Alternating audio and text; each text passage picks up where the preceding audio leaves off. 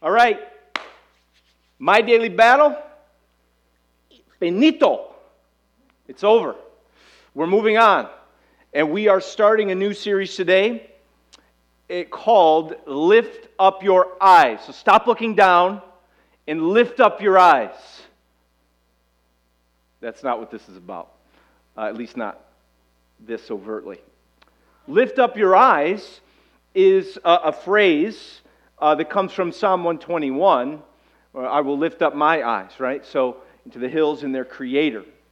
So basically what we're doing over the next 15 weeks is we're jumping into a section of Scripture known as the Songs of Ascent. Okay, it's Psalm 120 through Psalm 134. There are 150 Psalms. We're not going to preach through all of them. Depending on where you fall on that, you may be sad about that. Maybe want to spend 3 years in the Psalms. But we're actually just going to take a look the next 15 weeks at a very specific section, the Songs of Ascent, Psalm 120 through 134. The Songs of Ascent, lift up your eyes. Who cares? Right? Who cares that we're going to be in the Songs of Ascent? Well, it actually has some pretty significant spiritual value. For those who once penned it, who sang it, and for the people of God throughout the ages. So we believe that this section in the Songs of Ascent is going to be something that is very significant for us as a congregation. All right, ascent just simply means to go up, okay? So you are down and you are going up. Does that seem pretty simple? Right? Well, it's not actually that simple. There's a lot of discussion about what is meant by this little phrase above these Psalms, the Songs of Ascent, what going up really means. There's a lot of yip and yap about that. Bottom line, most people would say that what this means is these songs were used when the people of Israel would journey from wherever they were dispersed throughout the land, and journey up to Jerusalem for the major feasts. Okay? Jerusalem was set up on a hill, and there was a valley nearby, the Kidron Valley, so oftentimes there was literally an ascent up to Jerusalem for these feasts. And so these people, walking through valleys, walking in the heat, walking through the midst of their lives, would literally go up for these feasts into Jerusalem, and they would sing these songs of going up. Is that making sense? Yeah. So that's what they are. Now, interestingly enough, there's a heaviness to these songs. Right? This isn't 107.9, okay? This isn't pop culture. This isn't cute and fun. This isn't silly. There is a great heaviness to these songs that are being sung by the people of God. Now, there's faith in it. Don't get me wrong. There is faith in these songs, okay? But there is a heaviness. There is a sadness at times, very direct sadness. And in some ways, as we're going to see today, some of them are just laments. They're laments. Like, this stinks. Like today's, and that's how it ends. Okay? So this is going to be a different kind of series, and not necessarily the feel-goody Psalms that we're used to. And here's what's interesting as I was planning, especially this week. I was just looking at the content of these Psalms, these songs, and recognizing that this is no accident in the life of Renovation Church. These Psalms that have been selected. You know, there is a sense where we've been in the New Testament a lot, and so we want to go Old Testament. We want our people to hear the full counsel of God as we come and worship together. We want to teach from both Testaments and different kinds of literature within the Bible. And so we looked at the Psalms, said we've never really done that. Let's go into the Psalms. We don't want to do 150 of them, so what would make sense? So kind of went into the Songs of Ascent. I thought it was a good choice.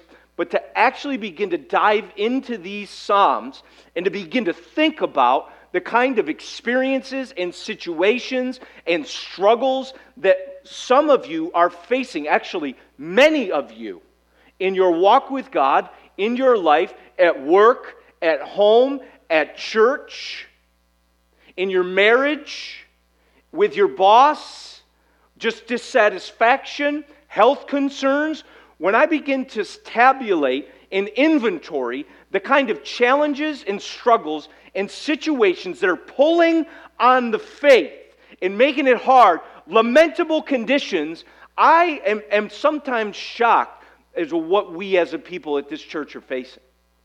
And so as I was thinking about it, I thought, this is just like our sovereign God who loves His people.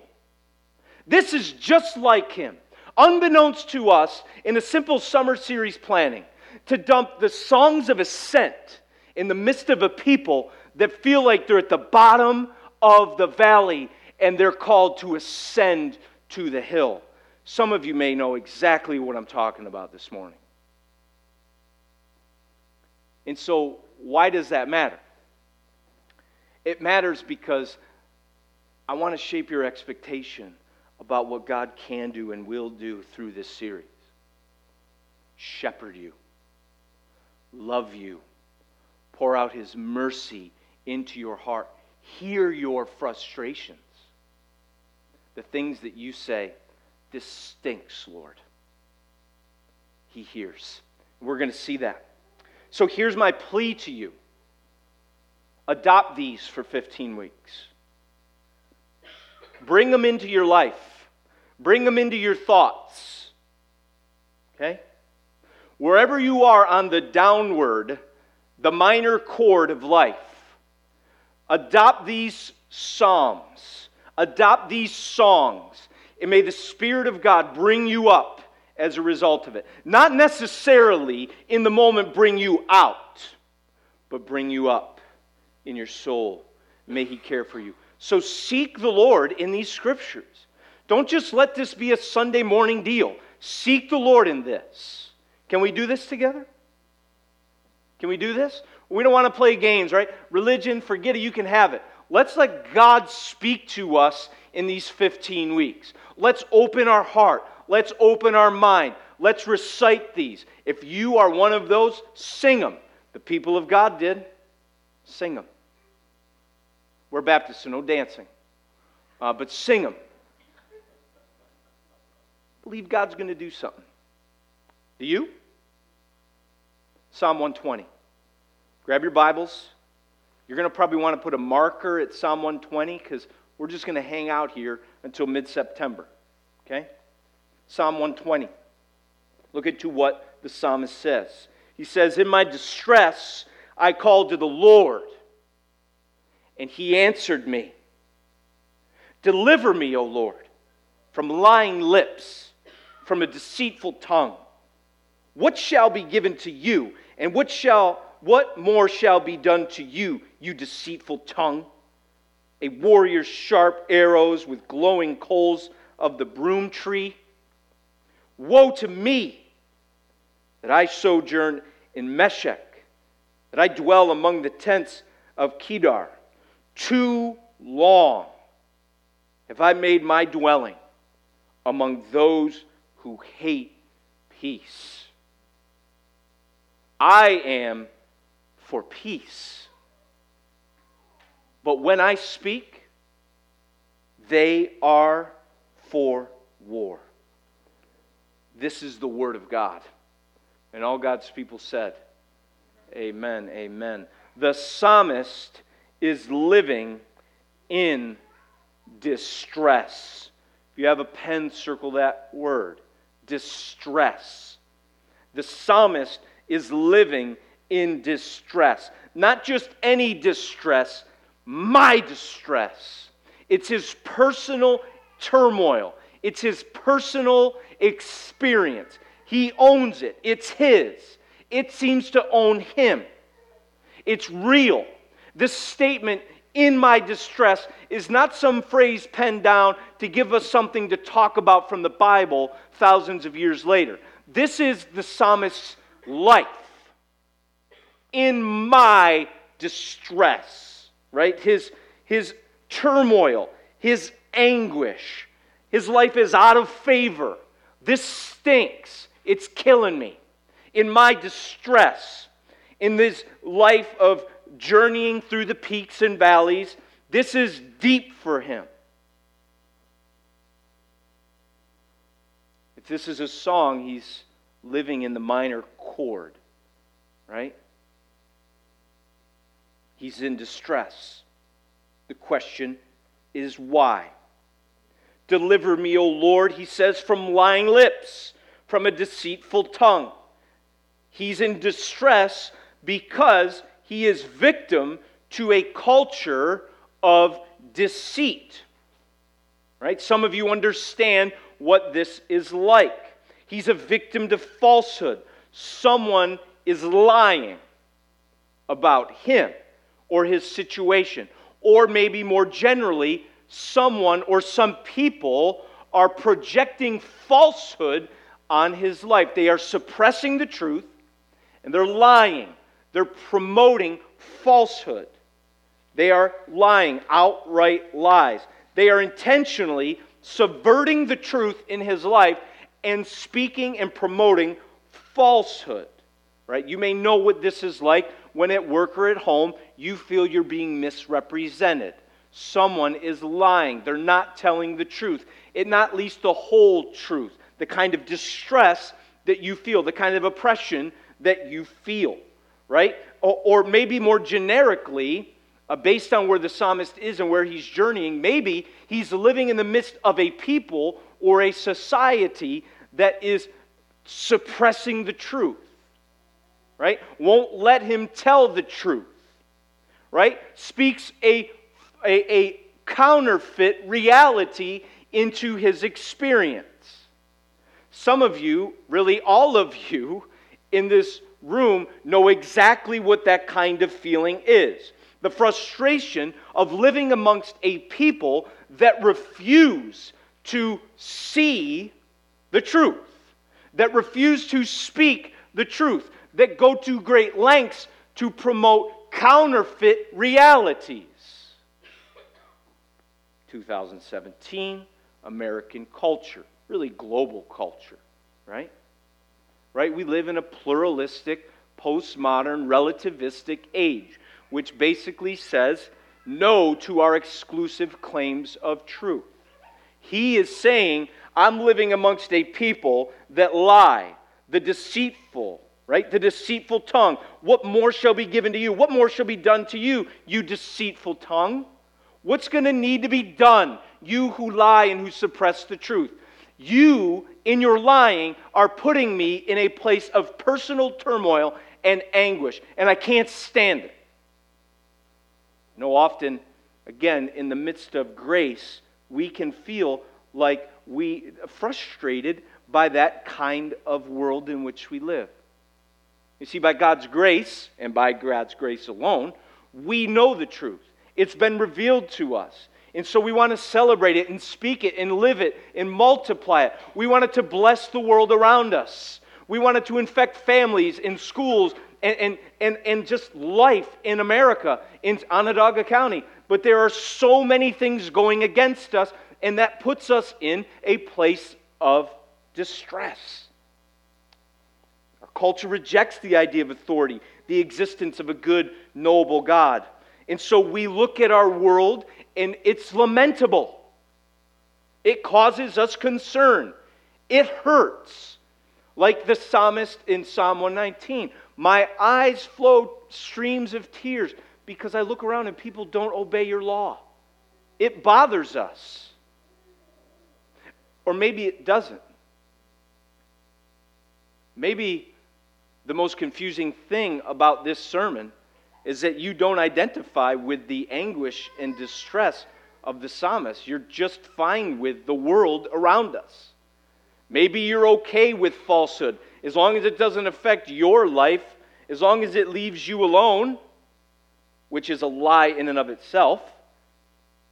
Maybe you're indifferent to deceit, to lying, to falsehood, to false teaching. Maybe it doesn't bother you.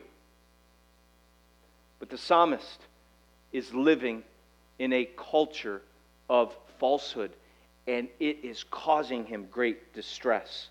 He laments it. Second, He's not just living amongst a people that lie. He's living amongst a people that hate peace. Right? People that want to fight. Look at verse 6 and 7. Too long that I've made my dwelling among those who hate peace. I am for peace, but when I speak, they are for war. These people want to fight. They're barbaric, right? They want to take over people. They want to throw fists. They want to throw spears. They're not looking to establish peace and unity in the world. They want to fight, right? They're a people of discord. And he is being in the family of God, a child of God, is for peace. He understands the source of peace. He wants to live in peace. He craves peace because he's living amongst a people that want to fight all the time. And again, I think it's easy for us to identify with this. We live in a world that at least puts peace on a bumper sticker, right? That at the Universalist Church wants to put a pole out front that combines all of the faiths and creates some sort of superficial kind of peace in the world, but yet it's almost like they've never watched the news. We are not living in a world at peace, are we? And it drives the psalmist absolutely bonkers. This stinks. There is a God of peace. We are a people of peace, but this is not a world of peace. And he craves it. And so many of you crave the same thing. And it's not just societal, it's not just global. We're talking about a deep yearning and longing for interpersonal peace. But something's still inside of you. I call it the hostile gene. I want to make a confession. I have the hostile gene, right? Like, it's taken 38 years and it's still going strong for the hostile gene to be sanctified out of me. Like, my first reaction is, let's go. Like to most things, right? Like, let's fight. And I'm like, that's kind of messed up, man. What's going on inside of me? Right? When something's, and I'm like, there's something that's welling up in hostility. It's a struggle for peace, amen? There's lack of inner peace, therefore there's lack of outer peace. That's the problem with the world. But again, to understand that, you would have to embrace an exclusive claim about what the source of our problem is that has lost our peace. But because we don't want the truth, we then live without the peace. And the psalmist is saying, I've been living amongst these people for too long. I can't take it anymore. I am for peace, but they are for war. Really, if you want to just take a simplistic look to this, why is he in distress? He's living far from home amongst a people that live far from God. And I think, again, we can easily identify with this. He's sojourning. He's homeless. He's living among the tents. Where is his house? Where is this psalmist's home? And we, as Christians living in the world today, we understand that that is what explains our everyday existence. Yes, we have physical homes. We pay taxes. Someone did not say amen to that. We pay taxes, we have homes, but this is not our home. We are homeless here, journeying to our heavenly home. Peter calls it exiles and sojourners. We're just passing through. This is not our home. And we live amongst the people that are far from God, and that is lamentable. It should break us. That's exactly what is going on with the psalmist. He's in distress. He's far from home. He's living amongst a people that are far from God. He's yearning for peace, and he's yearning for the truth. Is that your experience today in some way, shape, or form? Are you yearning and longing and striving for a quote-unquote home where peace and truth and the presence of the living God is? If that's you, you're living in a similar fashion as the psalmist. Right? You can identify with him. But the question becomes, what will you do about it? What will you do about your distress? Well, the psalmist, this is what happens. He says, in my distress, I called to the Lord. You see, he prayed to the Lord because he knew the source of his deliverance. You only go to the Lord if you know the Lord is your source of deliverance. And we're here today to tell you that in your distress, the Lord is your deliverer. There is no other. But to understand that and to embrace that and to live that, you're going to have to reject the three most common ways of dealing with distress.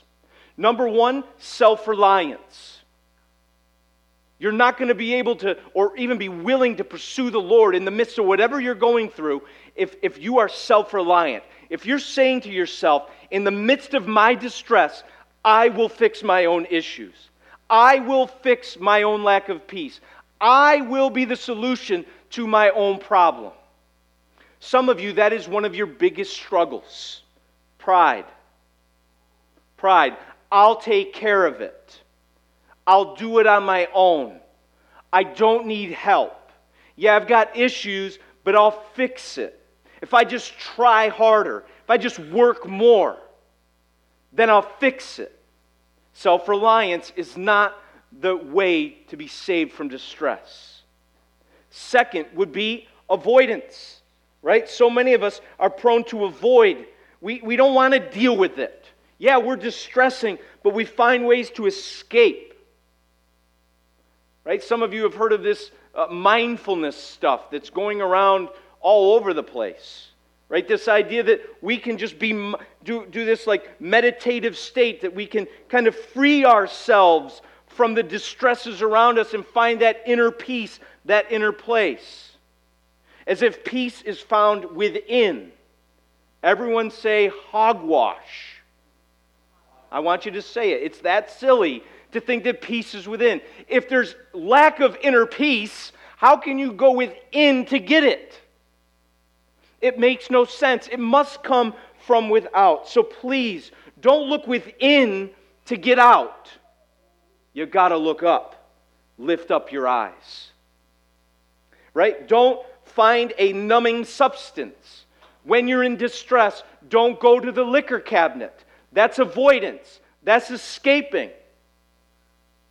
Whatever other substance numbs the pain and reality that you are facing. And by all means, don't accept it. Right? I think people can often be in the midst of distress and allow it to shape their identity. This is me. This is who I am. Accept it, embrace it, deal with it, and maybe even start to celebrate it. That's what happens to people. Don't do that. The call here is this. In my distress, I called out to the Lord. Prayer is the pathway to peace.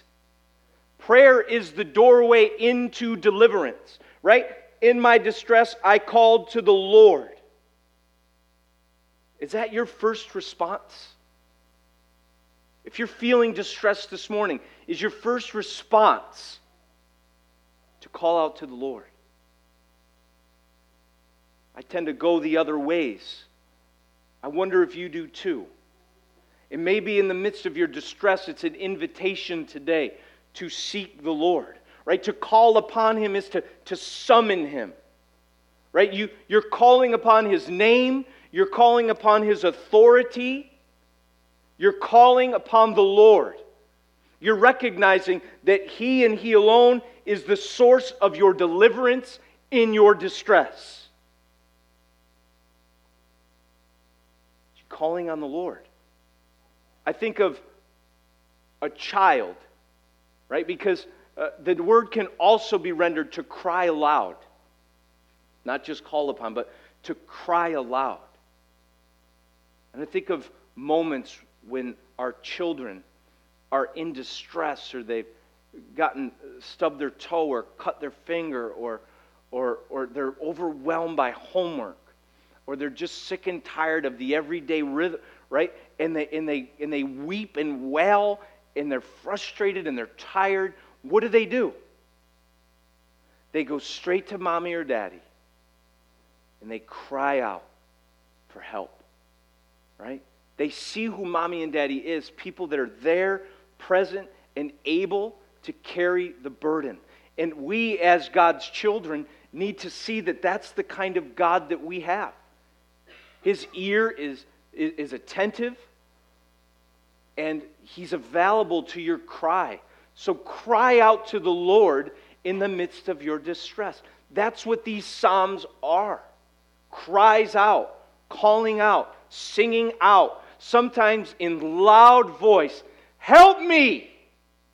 Deliver me, O Lord! And it's the cry of a child to a father that hears and loves. So wherever you are today, whatever distress you're facing, would it be at home with your spouse or your children, your financial condition, your job that you just can't stand, whatever situation it might be, maybe it's just personal, inner, unexplained, there's just something wrong. You don't always need a reason. You just know something's wrong. This is an invitation to see the Lord for who He is. He's your deliverer. And to cry out to Him in the midst of your distress and ask Him for deliverance. What does the Lord do? In my distress, I called to the Lord, and He answered me. He answered me.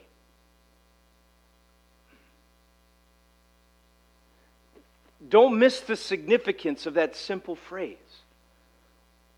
When a child of God comes into His presence, He hears the cry, and He answers it. Right? I can easily remember the kids coming to me and asking for something, and there's like this distant like peanut sound in the background. Some of you parents are like, "Mah, mah, mah." I'm not. Like I'm zoned in on this, and it's like peanuts. Like, I'm not hearing anything, right? And the frustration in the kids, like, Dad, don't you hear me? Don't you hear what I'm trying to say? It's like, no, because I'm not paying attention to you. I'm busy, right? That's not our God. God is not too busy. God is not too involved in other things. God is not fully focused on one particular thing at the expense of His children. He is more than capable of being available and attentive to every one of our hearts' cry. And it's just astounding to me that the Lord of all the universe is able to handle such burden and carry it and respond to our cries. I can't even fathom that kind of power or that kind of grace. But in your distress, the Lord is your deliverer, and He answers it. That's the objective truth. He answered me. In my distress, I called to the Lord, and He answered me. And then I don't know about you, but I read the rest of the psalm trying to figure out how He answered him. I'm not saying He didn't. The Scriptures say He answered me. Right? He cried out for deliverance. So by implication, if He's crying out for deliverance and He answered me, one could conclude what? He's been delivered. Right? Where? Again, I'm not challenging it. I'm just saying, where? He ends, I'm for peace. When I speak, they're for war. Right? We have the objective truth. He answered me. But we don't see the subjective way in which He was answered. We don't see Him removed from His distress. At least not in the psalm, do we? We don't see it.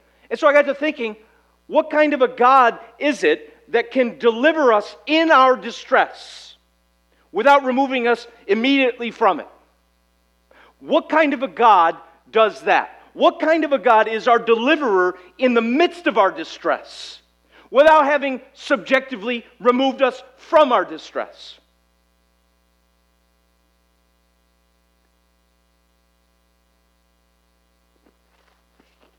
only a God that hears our cry for deliverance and first and foremost comes to us in our distress before he removes us from our distress.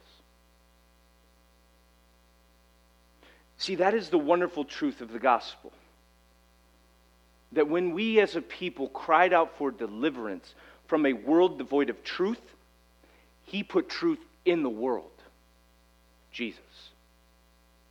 And when he heard the cries of his people for peace, he literally put the Prince of Peace in the world with us, right? To deliver us. You see, the wonderful news of the gospel is that God hears our cry for deliverance, and he acts and responds and answers in such a way to first come to us in the midst of our distress. He takes on our distress. He identifies with our distress. He experiences everything that we have experienced in this journey and walk of faith. That's the kind of God that answers our prayer and still is our deliverer while we have not necessarily been fully and finally removed from our distress. That's the kind of God that we worship. And there's no other God on the face of the planet that is worshipped that has done that. Come to us in our distress. Experience with us all of our distress. So much that he can sympathize and understand and walk with us, present with our distress, in our distress. What kind of a God is that? No one else but Jesus. He is our deliverer. And he delivers us first and foremost by entering into our distress. Isn't that wonderful? And so some of us may be saying, if the Lord is my deliverer, why am I still living in distress? Because we still live before all of this distress is removed. It's been gained. It's been secured, our deliverance. You can bet the farm on it. You can stake your identity on it. That in Jesus Christ, in his death and resurrection, in his fulfilling of all of God's promises, you are delivered. But you still wait a final and full form of that deliverance. You still walk through the valleys in the heat, in the arduous conditions, in all the distresses and struggles of life. But you do not do so alone. Amen? He is with you. You know, he is for peace, but they are for war. Isn't it wonderful that when Jesus comes and he teaches his disciples, he's not just saying, I'm going to take you out of hostility and put you into peace like now. He's saying, I'm going to do something way more radical. I'm going to put my peace in you. You're going to live and walk in this world, and I'm going to put my peace inside of you. My peace I give to you. Not as the world gives. Take heart, I've overcome the world. He's talking about the Spirit of God. He's delivered you by putting the Spirit of God inside of you as you trust in Christ's work. So you walk through these days in these valleys, and you're still lifting up your eyes to the one day when you will no longer be homeless, sojourning through this life. But you do not do so alone. You do not do so without the fullness of the peace of God by the Spirit. You do not do so without truth that has been revealed, being applied to your life every single day. The world in which we live is lamentable. It stinks, but it is not hopeless. Amen. We do not live in a hopeless situation. The truth is here in Jesus Christ. The peace that we long for is here in Jesus Christ. So if you're here in distress, please receive Jesus for peace and for truth. Don't look to anything else in the midst of your struggles and your trials. Don't quit. Don't give up. He'll bring you home. And you will live in the New Jerusalem, which, by the way, Jerusalem is the city of peace. So that home you long for, that existence that you crave, that the pillars of truth and the presence of God's peace will be with you forever and fully, and nothing will take you away from it. No distress will ever enter that city. But for now, we journey, we walk, but we do not do so alone. The Lord is your deliverer in your distress. Nothing else. The Lord. And one day, the Lord will deliver you from it. Amen? That's our hope. This is our reality. We are delivered. We have a deliverer in our distress. We call out to the Lord, and He answers us. Amen? Deliver me, O God. But we've not been finally and fully removed from it. Right? The Lord is your deliverer in your distress. And one day, He will deliver you from it. Amen? Amen. Let's pray.